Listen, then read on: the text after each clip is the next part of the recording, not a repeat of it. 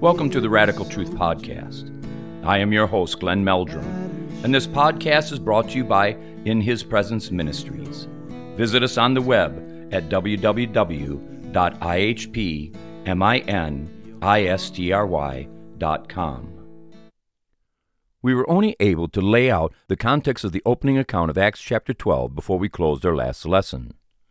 This story takes up the whole chapter and begins with the martyrdom of James, the son of Zebedee, who was the brother of John, and both were numbered among the first apostles. The account continues with the arrest of Peter, whom Herod Agrippa planned on publicly trying and executing.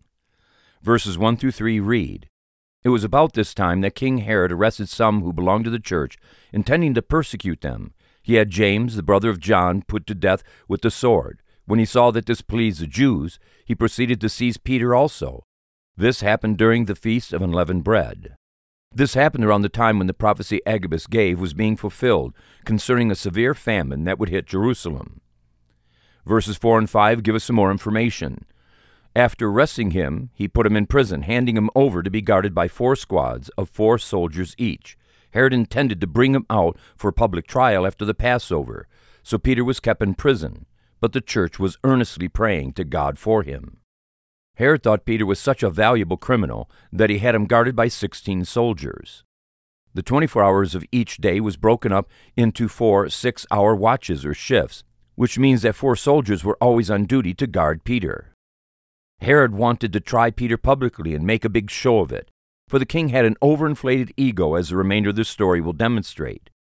The king failed to understand that he would give an account for his sins before God and the crimes he committed against the people of Israel.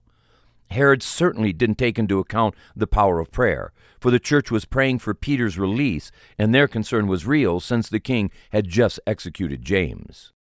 Peter's miraculous escape is seen in verses 6 through 10. The night before Herod was to bring him to trial, Peter was sleeping between 2 soldiers, bound with 2 chains, and sentries stood guard at the entrance. Suddenly an angel of the Lord appeared, and the light shone in the cell. He struck Peter on the side and woke him up. "Quick, get up," he said, and the chains fell off of Peter's wrists. The angel said to him, "Put on your clothes and sandals," and Peter did so. "Wrap your cloak around you and follow me," the angel told him. Peter followed him out of the prison, but he had no idea that what the angel was doing was really happening. He thought he was seeing a vision. They passed the first and second guards and came to the iron gate leading to the city. It opened for them by itself, and they went through it. When they had walked the length of one street, suddenly the angel left him. The Lord was going to use this event to glorify His name, and I think this is why He waited until the day before the scheduled public trial, so that it would cause the biggest stir possible. This would be a rebuke to Herod, which it doesn't appear that he took any heed to, and it would expose the evil heart of those watching this event in hopes of having Peter executed. Peter wasn't just put in prison with the cell door shut and locked, but 2 soldiers were chained to him, 1 on each side, with the 2 remaining soldiers stationed outside the cell door at different locations. This was a very Roman style of keeping an important prisoner. It doesn't mean that they were Roman soldiers, for as king, the Romans allowed Herod to have a small contingent of soldiers for his own use and protection. Herod had made sure there was no way Peter could escape, or be rescued by some daring disciples, which they wouldn't have attempted anyway. We aren't told the mental condition of Peter while he was in prison, but at least he was sleeping. It very well may be that he was at rest in Christ, knowing that the Lord's will would be done no matter how it turned out.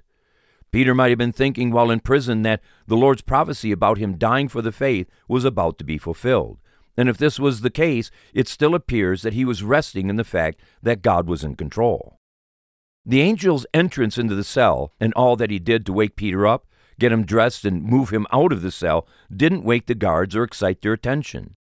It even seems like this was done in a leisurely manner, not in a panic.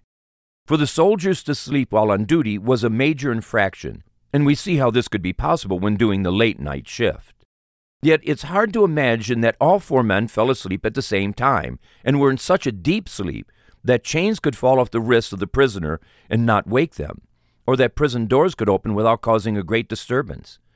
The only answer that makes sense given the circumstances is that the guards were supernaturally put to sleep or blinded to all that was happening.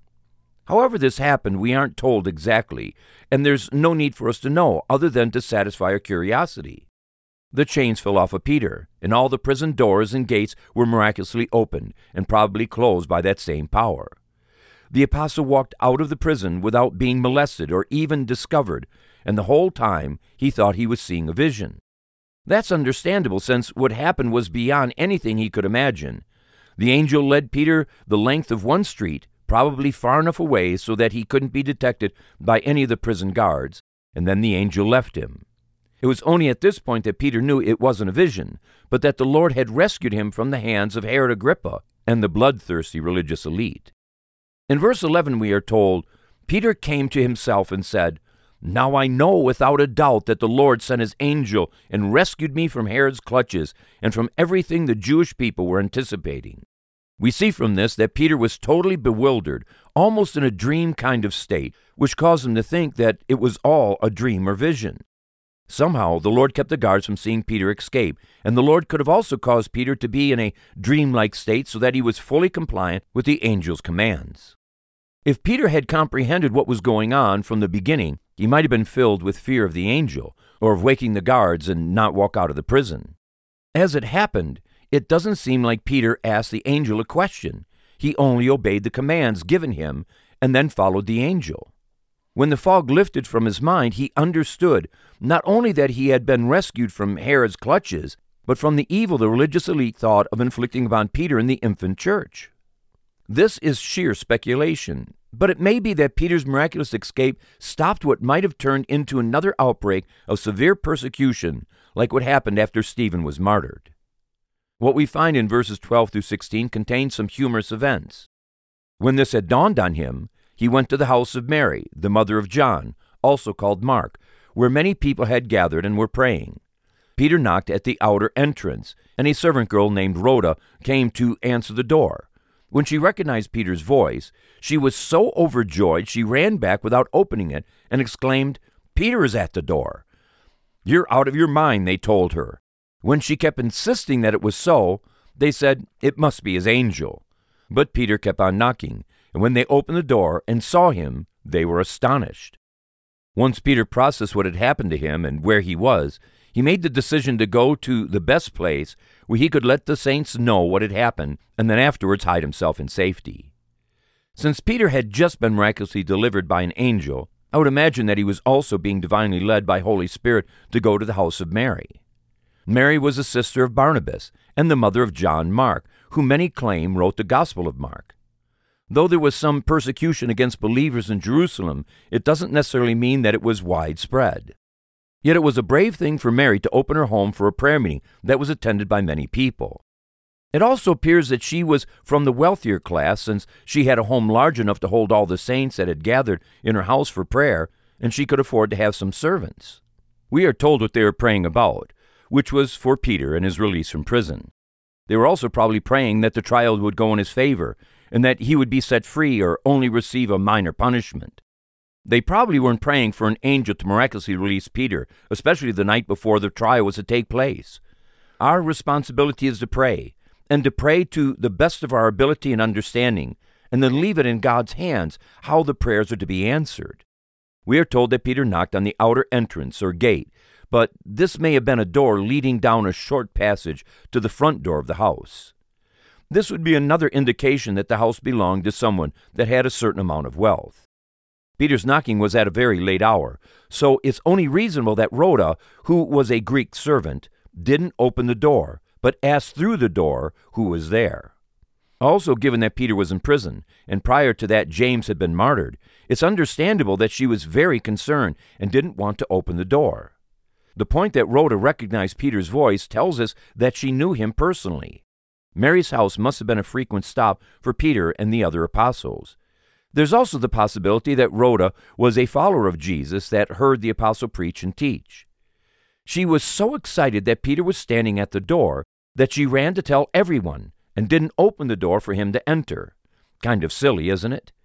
She cried out, "Peter's at the door," but the people didn't believe her. That's sillier still. Isn't this just like us unbelieving Christians? We pray for a miracle and are then shocked when the Lord answers our prayers. We should always be amazed at what the Lord is doing, yet be filled with faith that believes the promises of God. This means that we ought not to be shocked when He answers our prayers. Thankfulness is always the right response, but we need to move beyond being shocked that the Lord answers our prayers and become people powerful in prayer because we believe He will always do what He says He will do. The response of the disciples to Rhoda's declaration wasn't very kind, for they said, "You're out of your mind." Those certainly weren't words spoken in love from people that were full of faith, especially since they were having a prayer meeting. Peter kept on knocking, and Rhoda kept on pleading with the people, asserting that the apostle was at the door. The people's response to the servant girl was heartless and degrading.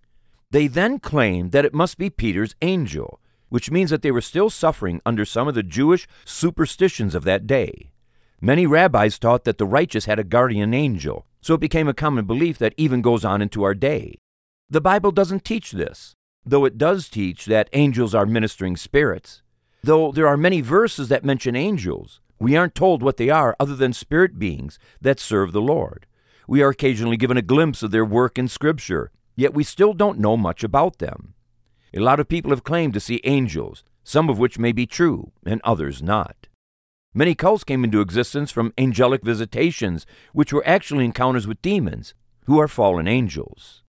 Peter stated in 2 Corinthians chapter 11, verse 14, that Satan himself masquerades as an angel of light. And he said this in relation to false prophets and teachers that were trying to worm their way into the church. The Lord in His infinite wisdom kept from mankind the ability to interact with angels because He knows how easy it is for us to stray from the truth and would have a tendency to worship them, as has happened many, many times. We see this from the book of Revelation with John the Apostle. Because angels are spirit beings, we can't see them except when the Lord allows them to manifest themselves in a way that we can comprehend. We are told in Psalms 91:11, "For He will command His angels concerning you to guard you in all of your ways." And this protection is given to those who make the Most High their dwelling, and this is stated in verse 9. But Scripture doesn't say we are assigned a guardian angel, as some suppose. And this verse in Acts chapter 12 that we are looking at doesn't support the idea either. It's only showing the foolishness of the superstition. As I said before, it's 100% superstition to believe that when humans die, they become angels.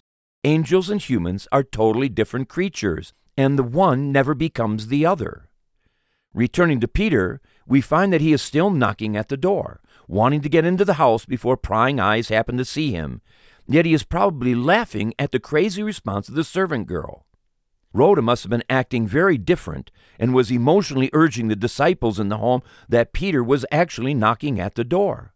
They finally opened the door, and to their utter amazement, they found Peter standing there in flesh and blood, and not some angel or spirit. Of course, at that point, they let him into the house, since we see from verse 17 that Peter motioned with his hand for them to be quiet, and described how the Lord had brought him out of prison. "Tell James and the brothers about this," he said, and then left for another place. Peter told the disciples in Mary's house the fantastic story of his miraculous deliverance from prison, and he must have had the people amazed at what he said. He then told them to tell James and the brothers about his deliverance. Peter singled James out, who was the brother of our Lord and had become the head of the church in Jerusalem. James, the brother of John, who were both apostles, had just been martyred by Herod Agrippa. The fact that Peter was giving deference to James is an expression of the lesser giving honor to the greater as to position within the church. We could say that James was the pastor of the church in Jerusalem, and Peter was one of its leaders under James. Peter was right to inform James of his release, just as it would be for someone to tell his pastor about a momentous event in his life. Peter was never head of the church, not in Jerusalem, Rome, or anywhere. He was an apostle, and that high calling didn't include pastoring a church or overseeing the church at large. He was a herald of the gospel as an eyewitness of our Lord's life, resurrection, and ascension. He was entrusted with a wealth of knowledge to impart to the church along with the other remaining apostles. Being numbered among the original apostles was a great and noble calling, but it wasn't greater than any other calling. Peter was never a pope. The Bible doesn't teach that there should be such a position. The creation of a pope never came out of the heart and will of God, but was the creation of men who wanted to build an earthly religious kingdom. After telling the disciples the phenomenal story of his miraculous escape from prison, Peter, out of love for the disciples at Mary's house, left for a safer place where he wouldn't bring danger to the other saints. Peter knew that Herod Agrippa would be raging mad when he learned what happened and would want to have some kind of retribution for his humiliation. Herod and the guards wouldn't understand the miracle of Peter's escape, nor would they believe it if the story was told them. In verses 18 and 19, we are given a look at Peter's prison breakout. In the morning, there was no small commotion among the soldiers as to what happened to Peter. After Herod had a thorough search made for him and did not find him, he cross-examined the guards and ordered that they be executed. Then Herod went from Judea to Caesarea and stayed there for a while. Soon as it was learned that Peter had escaped the prison, the guards began searching for him, and they must have made a thorough search. In one sense, you can feel sorry for the guards, since they were only doing their job in guarding Peter.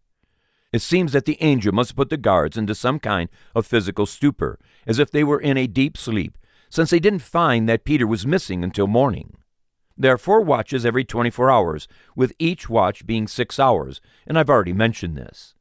This would indicate that Peter escaped somewhere around midnight during the final watch of the night. If Peter escaped at the beginning of the 4th watch, he had roughly 5 or 6 hours to get far enough away to not be found. It was probably when the next watch was due that the guards were found to be in this stupor and that Peter had vanished. Only then did the enormity of the problem begin to appear. After the guards weren't able to find Peter, the news had to be given to Herod, for that was the very day he planned to try and execute Peter. Peter's escape was a great embarrassment to the king. Herod then ordered another search, and this was probably far more thorough than what the soldiers even did. When Peter couldn't be found, Herod personally examined the guards, and when it was impossible for them to explain how Peter escaped, the king was furious. In that day, if a prisoner escaped, the guards were held responsible, a life for life, so they were executed. The severity of the penalty kept soldiers mindful of their duty so that they wouldn't fall asleep or neglect their responsibilities. The soldiers really hadn't neglected their duty, yet the evidence of a miracle was clear, but the conclusion was something Herod refused to accept. All the prison doors and gates were locked. None of the keys were missing. All the soldiers were in their places and were being watchful, yet the prisoner escaped. With all this evidence, Herod committed a great injustice by having the guards executed, since everything pointed to a divine intervention. For those who are God-haters, the miraculous isn't an option, even when all the facts give clear evidence that this is the case. Herod must have been so shaken from this turn of events and the humiliation he received that he left Judea to visit Caesarea. Judgment was ready to fall upon the wicked king, and the scales of justice was leaning heavily against him. Verse 20 sets the stage for the execution of divine judgment upon Herod. Herod had been quarreling with the people of Tyre and Sidon. They now joined together and sought an audience with him. Having secured the support of Blastus, a trusted personal servant of the king, they asked for peace because they depended upon the king's country for their food supply. There isn't any historical evidence as to the reason for the animosity between Herod and the people of Tyre and Sidon. The Jewish historian Josephus mentioned this trip, but didn't state the reason for it or why there was a quarrel in the first place. Tyre and Sidon needed to have good relations with Herod and the people of Israel, since their primary food supply came from Israel. If Herod was vindictive and shut down the trade to Tyre and Sidon, it would also hurt the farmers and merchants in Israel. But a self-absorbed king doesn't care about that, unless it personally affects him. Herod's personal servant became the go-between who arranged the meeting so that peace could be secured and trade continue. Verses 21 through 23 inform us that, on the appointed day, Herod, wearing his royal robes, sat on his throne and delivered a public address to the people. They shouted, "This is the voice of a God, not of man." Immediately, because Herod did not give praise to God, an angel of the Lord struck him down, and he was eaten by worms and died. The meaning of verse 21 is affected by what translation you read. The 1984 NIV reads, "on the appointed day," while the King James Version states, "and upon a set day." The one translation makes it appear that there was a particular day for Herod to meet with the emissaries of Tyre and Sidon, while the other makes it sound like it was a special day. Josephus wrote that this took place on the second day of the games Herod had started in honor of Emperor Claudius. If this is the case, then what the guests shouted out was a declaration raising Herod to the status near to that of emperor worship that was integral to Rome. Herod had come out to the people in all the pomp that his arrogant self could produce, wearing royal robes that were costly to the extreme and extraordinary in their appearance. The representatives of Tyre and Sidon were out to secure the needed commerce, so they were quick to feed the ego of a proud king, which is easy to do when people know how to flatter nobility. After the king delivered a speech, which was probably about restoring relations between Israel and Tyre and Sidon, the emissaries shouted, "This is the voice of a god, not a man." Being that the people were probably adherents to the Roman religion, where they worshipped a pantheon of gods and elevated Caesar to the place of a deity, it could be that they thought Herod was some kind of lesser deity. More than likely, this was raw politics, and they were being typical politicians that know how to flatter those they want to manipulate. Besides, after drinking much wine, they could have enthusiastically made such a ridiculous pronouncement.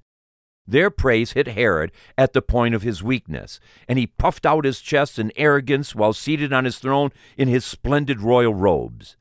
He had come to believe that he was someone special above the level of smaller, lesser kings, and deserved such praise from the people.